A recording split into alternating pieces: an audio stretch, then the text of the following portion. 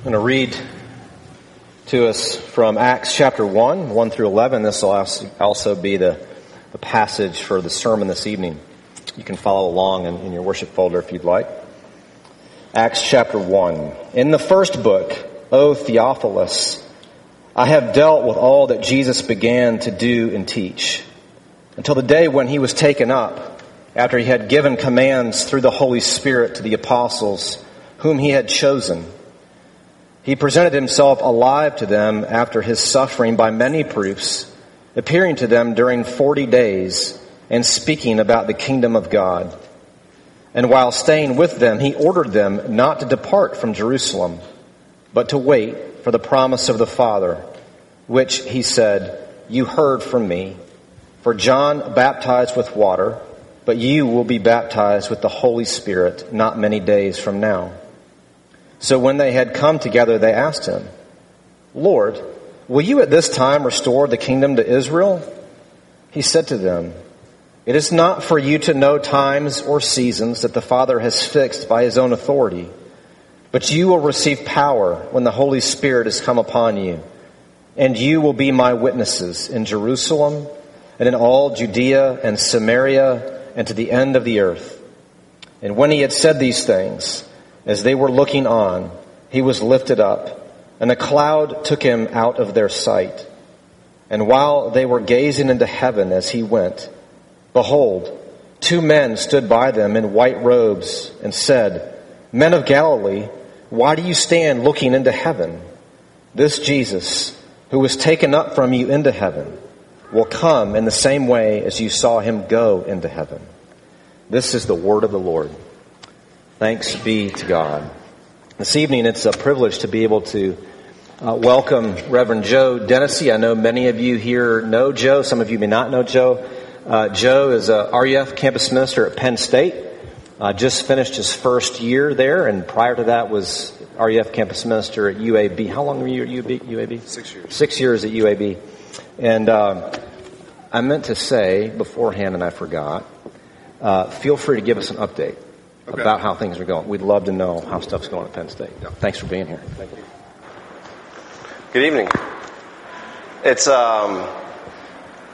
awesome being back, and it's incredible seeing all of you.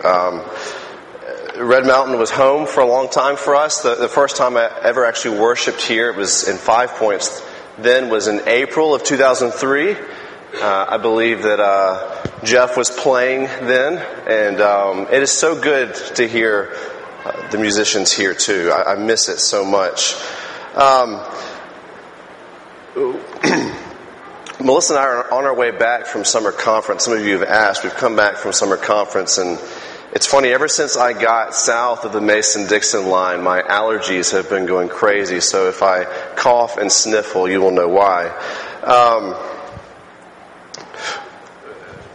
We left UAB last year after serving there for 6 years, and we loved RUF at UAB so much. UAB is my alma mater, and so we miss it. But we were accepted a call to go up to Penn State, and it's been a great year. It's been a challenging year. It's been a difficult year in many ways, and it's been extremely confirming in so many ways that God has called us there. The ministry there is still going strong. There was no mass exodus once I got there. In fact, we just got back from taking 35 students down to summer conference, which is a much longer drive than it was from Birmingham. In fact, I think they're just now getting back. And life at Penn State is different from UAB in so many ways. At Penn State, football is king. At UAB, not so much. I am pulling for the football program to come back. Penn State has 45,000 students, and UAB has 18,000 students. Obviously, Penn State's north of the Mason-Dixon line, which means a lot. And UAB is in the heart of Dixie. And yet, God has been gracious to us. And one of the things that's been confirming to me is that demographics shift everywhere. Cultures are different. People are different. And yet one constant, the constant, is that Jesus is still king of his church. And that Jesus is still on the move, and he uses people like you and me to bring his gospel. And even when we find that to be challenging or stretching, God knows exactly what he's doing. He's not sitting by idly. He's actively involved in our work. This is a transition year for me, and he's been actively at work. This is a transition year for Adam at UAB, and God is actively at work. And even now it's a transition year for Will here at Red Mountain, and God is actively involved. This is Ascension Sunday. I don't know if you noticed this. The lectionary readings all had similar themes, that God is King. The Gospels highlight that Jesus came as a servant to seek and save the lost. He came to serve his people. He was crucified. And then this Easter season, we've celebrated that he rose from the dead victoriously, literally, not figuratively. And on Ascension Sunday, what we remind in pointed ways is that Jesus claims authority over all creation and reminds us that he is the king of his church. And he guarantees the eventual glorification of all who love him. That is, that one day we will be made perfectly holy in Christ's sight, because he will come back and gather us to himself. What I'm saying is that you have a king in heaven who is for you, who loves you. This king has promised to right all wrongs. And we can't even begin to think about him righting all wrongs unless we also think about our hopes and our dreams. So what are your hopes? What are your dreams? Where do you want to be in 5 years or 10 years? I know that some of you probably want to make partner at your law firm. Some of you want to start a family or be finished starting a family in 5 years. Maybe some of you want to be married. Maybe you want to see God bring about great moral change in your life over the next 5 years. You feel the sting of sin in your life, and you're tired of fighting. What does wholeness in your life look like? Because another way of asking this question is, where is there longing in your life? Where are you acutely aware of the brokenness in your life? And how would you like to see them fixed? Because what this passage is asking us is, do we see our hopes and our dreams and our longings in light of a king? Do we see these things in light of King Jesus, who is ascended at the right hand of the Father, who is for us? Who is even now interceding for us, pleading for us to the Father. In verse 1, Luke sets the context for our passage. He says, I wrote another book, it's the Gospel of Luke, and there I have dealt with all that Jesus began to do and teach. So what's the context? Oh, only all that Jesus said and did. Not so much. So from this passage's perspective, I want to ask 3 questions tonight. What has Jesus done? What is he doing? And how is he misunderstood? So first, what has Jesus done? Luke sets the context for us in his gospel. Like I said, God becomes man. He's born of a virgin. And I already said that he came to be a servant. But in chapter 5, Luke tells us a story about a paralytic, and his friends lower him down to Jesus, and Jesus looks at him and says, man, your sins are forgiven. Jesus did and he said so many things, but he came to bring healing, and he came to forgive us of our sins.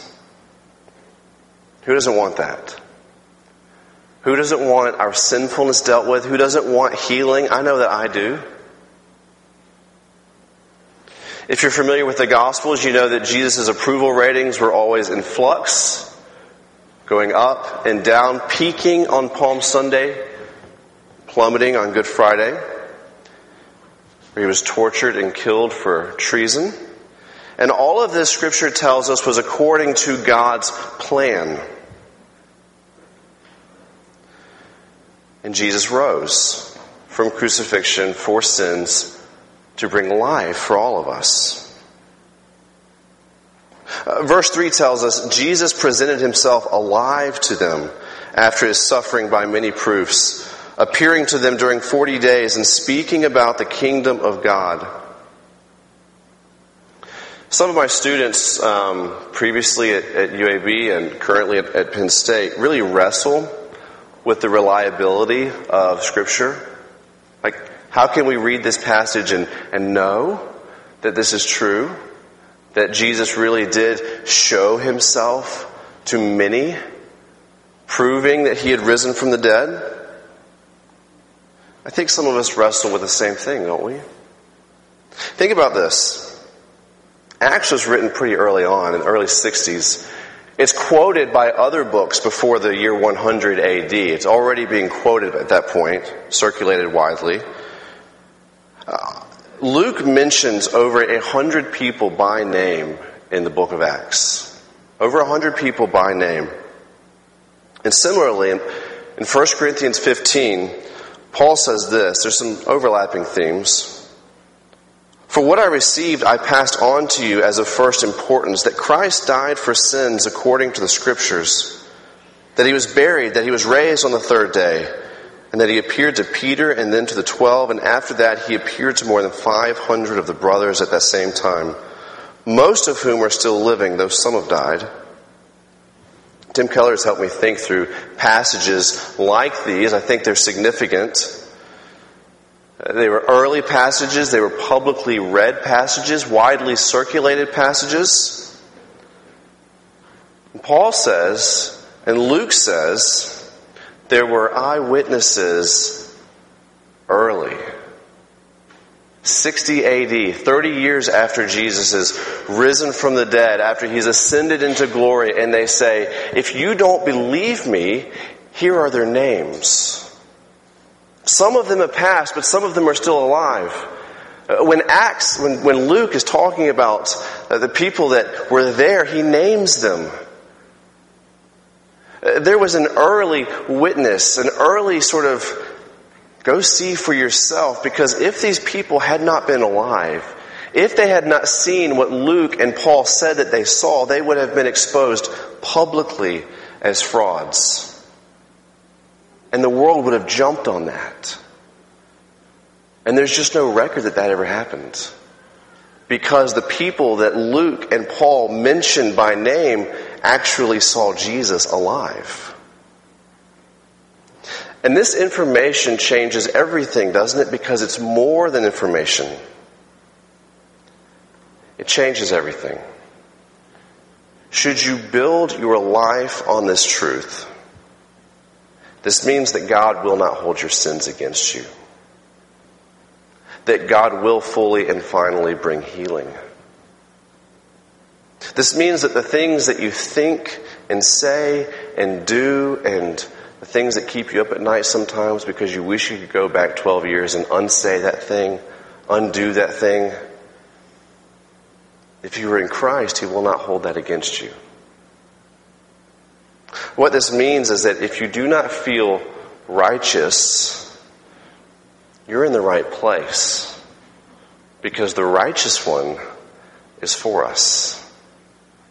The righteous one was crucified for us, raised for us, it was ascended for us, and even now pleads his merit to the Father, so that you can have hope in this life and the next. That is a good king.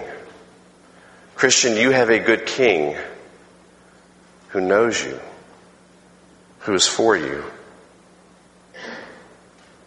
And even now, as we gather in his name, We're not gathering primarily to sing to him. We're gathering primarily because he promises to meet us. Now, and at the table,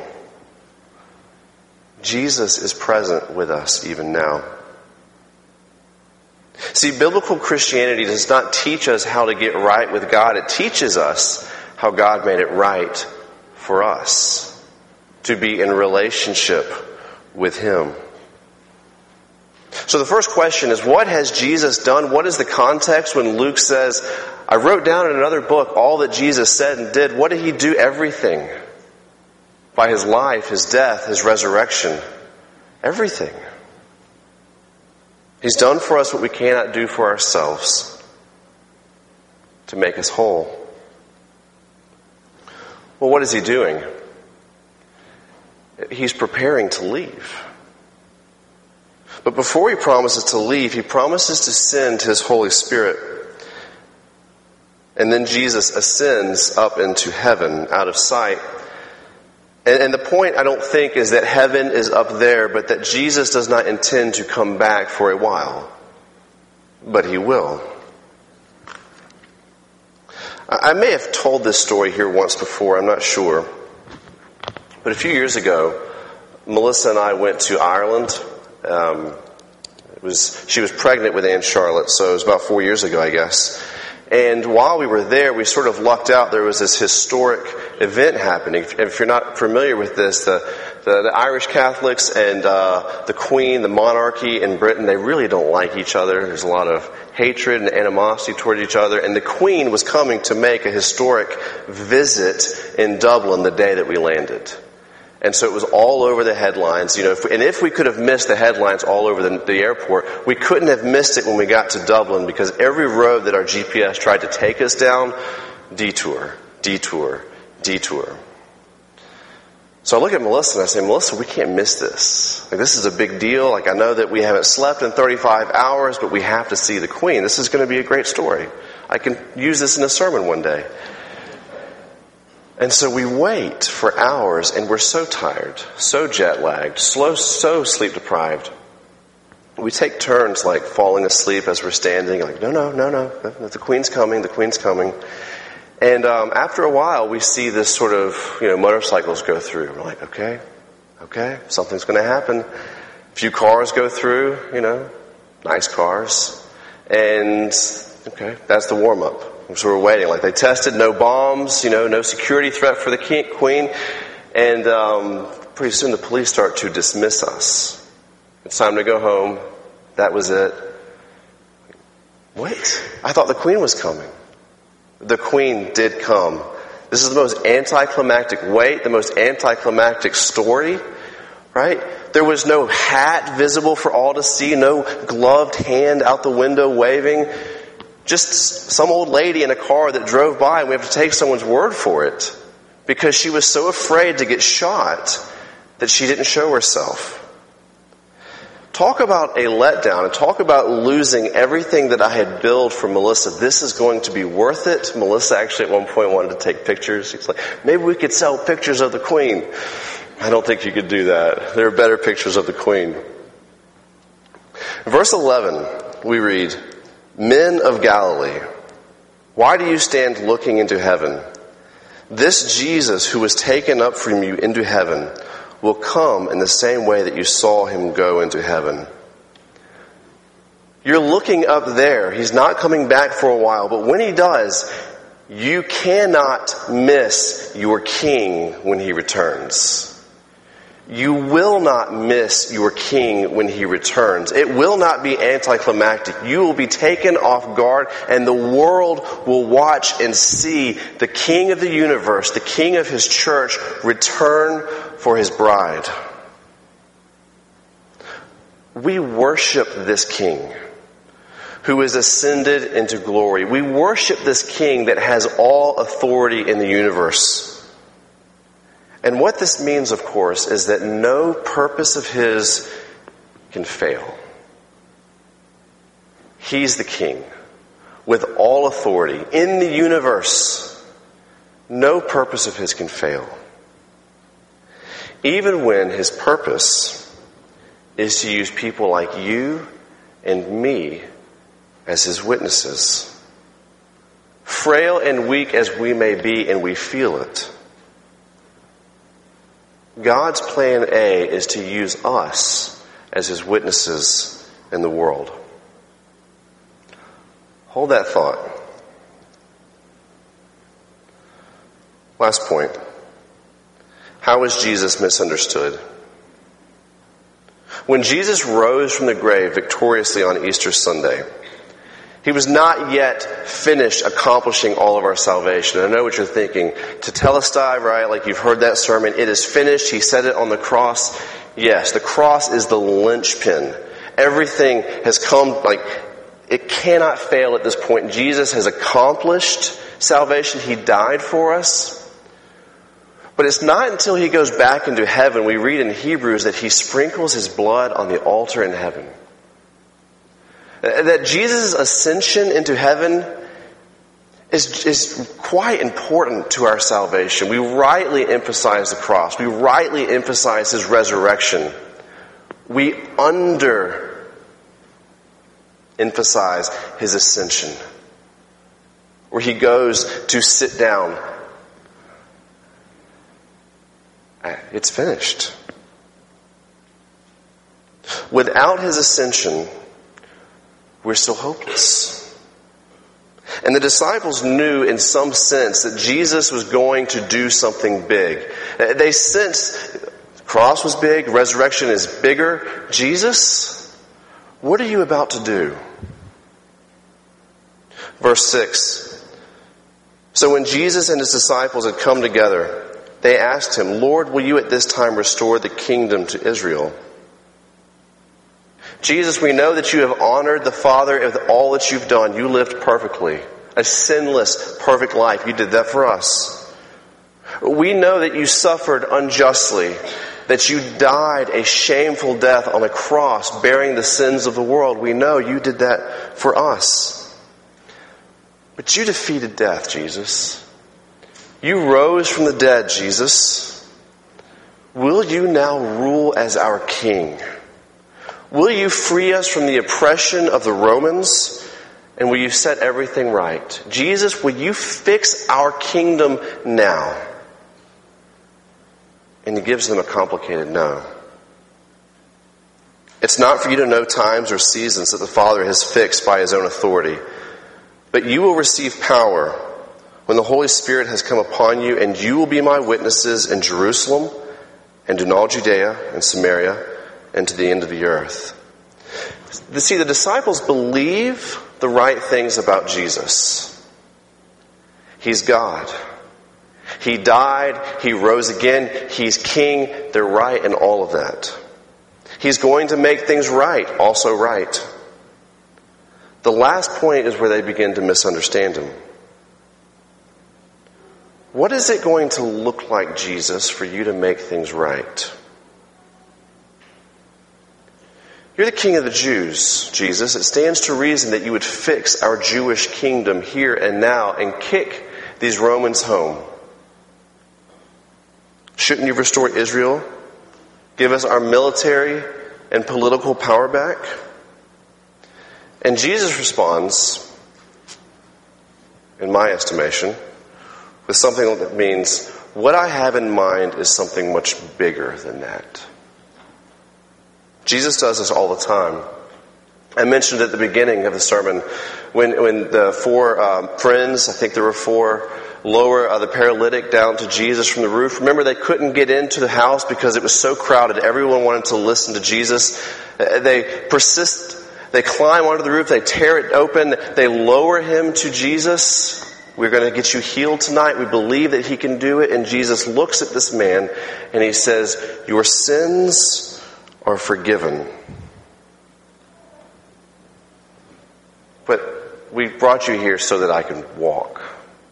My sins, that's great and all, Jesus, but I just want to walk because as it is, I'm lying here and this is sort of embarrassing because we've been lowered down. What I have in mind is so much bigger than that. Your sins are forgiven. And then he heals him. Jesus is always doing this. We come to him with our idea of healing and wholeness, and Jesus has something else in mind, something better in mind. And I suspect that we too need to hear Jesus say to us, what I have in mind for you is so much bigger than that. Because Jesus does want us to come to him with our brokenness. He does want us to come to him with our requests and our prayers. Make us whole. He wants us to come to him with our burdens. Come to me, all ye who are weary and heavy laden, and I will give you rest. When I was in college, my parents divorced, and it rocked my world. It felt like finding out that gravity wasn't really a natural law, and it just felt like everything was undone. And shortly after that, I began to pray for the first time in I don't know how long. Lord, will you fix my family? Will you fix my life? My, not doing well in so many spheres right now. Will you come and make me whole?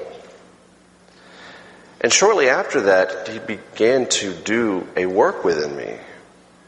The God that I had told others surely didn't exist began to do a work, but he didn't put my parents back together.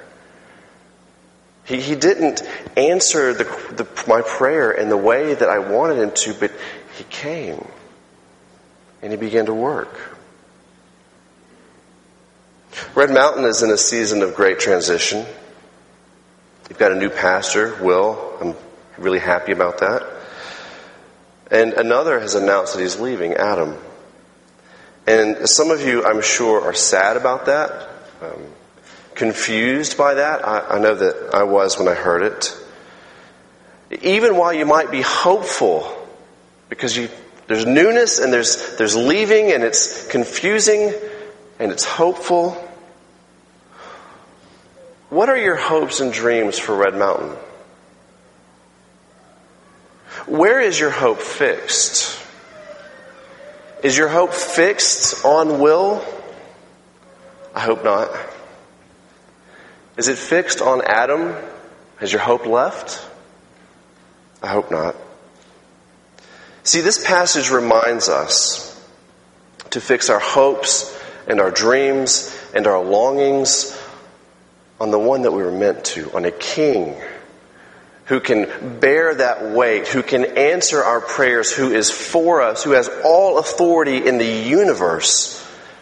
Fix our hopes and our dreams and our longings on our king, on nothing else, on no one else. The disciples asked Jesus, will you fix Israel? And he says, I'm going to do something bigger than that. How are you going to do that? But you're going to be my witnesses. And wherever you go, you're going to point them to me. Well, why are we going to point them to you? Because if you point them to anything else, if you point them to anyone else, their longings will always be longings. And their brokenness will always be brokenness. And their dreams will come up empty. I think most of us in this room would acknowledge that Jesus is our King. I think most of us would acknowledge that he has all authority in heaven and on earth and in the church. I think most of us are here because we trust that Jesus can bring wholeness where we need it. And yet, the ways that we go to him with our longings, we have our own idea of what fixing those must look like. We just need to go to Jesus. We just need to go to our King and say, here's my brokenness, you do with it what you will. Because what he has in mind is already so much bigger. He is our wholeness. He is our dream. Here's the point. Your King is at work. And one day we're going to see that kingdom come in fullness, in perfect completeness. because it cannot fail, and it will not fail. And his plan in the meantime includes you and me pointing others to that King. Broken and filled with longing as we may be, he's sending us. And friends, this is not a consolation prize. It's good news that he's sending us, that he's using us as witnesses in this world to bear witness to the King. You were made to witness about him. But you weren't just made for it. If Jesus is your King, he has equipped you for this. He says as much when he says, I'm sending you my Holy Spirit. He's not just telling you to do something. He's enabling you to do something. You're not alone.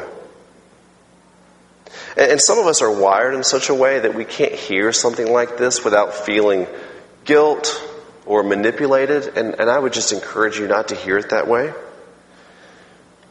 Your risen King has ascended into heaven, but he's not distant. He's present even now by his Spirit, as his word is taught, as his sacrament is received by faith. Even now he's interceding for you, watching out for you, and coming back for you. This is true. All of it. If the very idea of becoming an active witness for God scares you, you're not alone. But let me suggest just some small, tangible ways to start doing this as someone who is equipped by the King. Start in your community groups. My community group was always the safest place for me that I knew of, where I was loved and accepted. Start there by sharing what God, your King, is doing in your life. You might say, God's dealing with my impatience at work and at home, and it's uncomfortable, but it's life-giving. And you'll encourage others to praise your King. Or if sharing the gospel is light years from what you're thinking about doing, maybe you could invite somebody that you're friends with or a coworker and say, our King visits us and is at work when we gather every Sunday at Red Mountain. Will you come with me and see that? Or maybe you've wronged somebody. I think apologies make the world go wrong, or make the world go round. Forgiveness makes the world go round. It's the heart of the gospel. Evangelistic opportunities open up when you say, look, I sinned against you, and I've asked my God to forgive me, and I need to ask you to forgive me. Will you do that? We naturally look to institutions, we look to people, we look to agendas to make us whole. And so does everyone else. We need witnesses to point us to the King, and we need to be witnesses to point others to the King. Because we have a King in heaven that's for us. And we get to be his witnesses. Praise him. Jesus laid his life down for the church. He has more than a vested interest in us, and what he's calling us to do and how he has equipped us. He laid his life down for us. He's not going to let us fail. He's ascended into glory, and his glory awaits us. He has secured our wholeness. He is dealing with our longings, and he has equipped us to be his witnesses to his glory wherever we go. By the King's grace, let's do that. And we go with confidence because our King reigns. Let's pray. Father in heaven, we thank you that you have given us a King in your Son Jesus, who came to pursue us as a servant would, but who was raised in glory, ascended in the right hand of your throne, with all authority, and all dominion. He is our King. And we ask that you would strengthen us by him. Would you send your Holy Spirit to enable us to follow him, to love him, to believe in him. And we pray these things in Christ's name. Amen.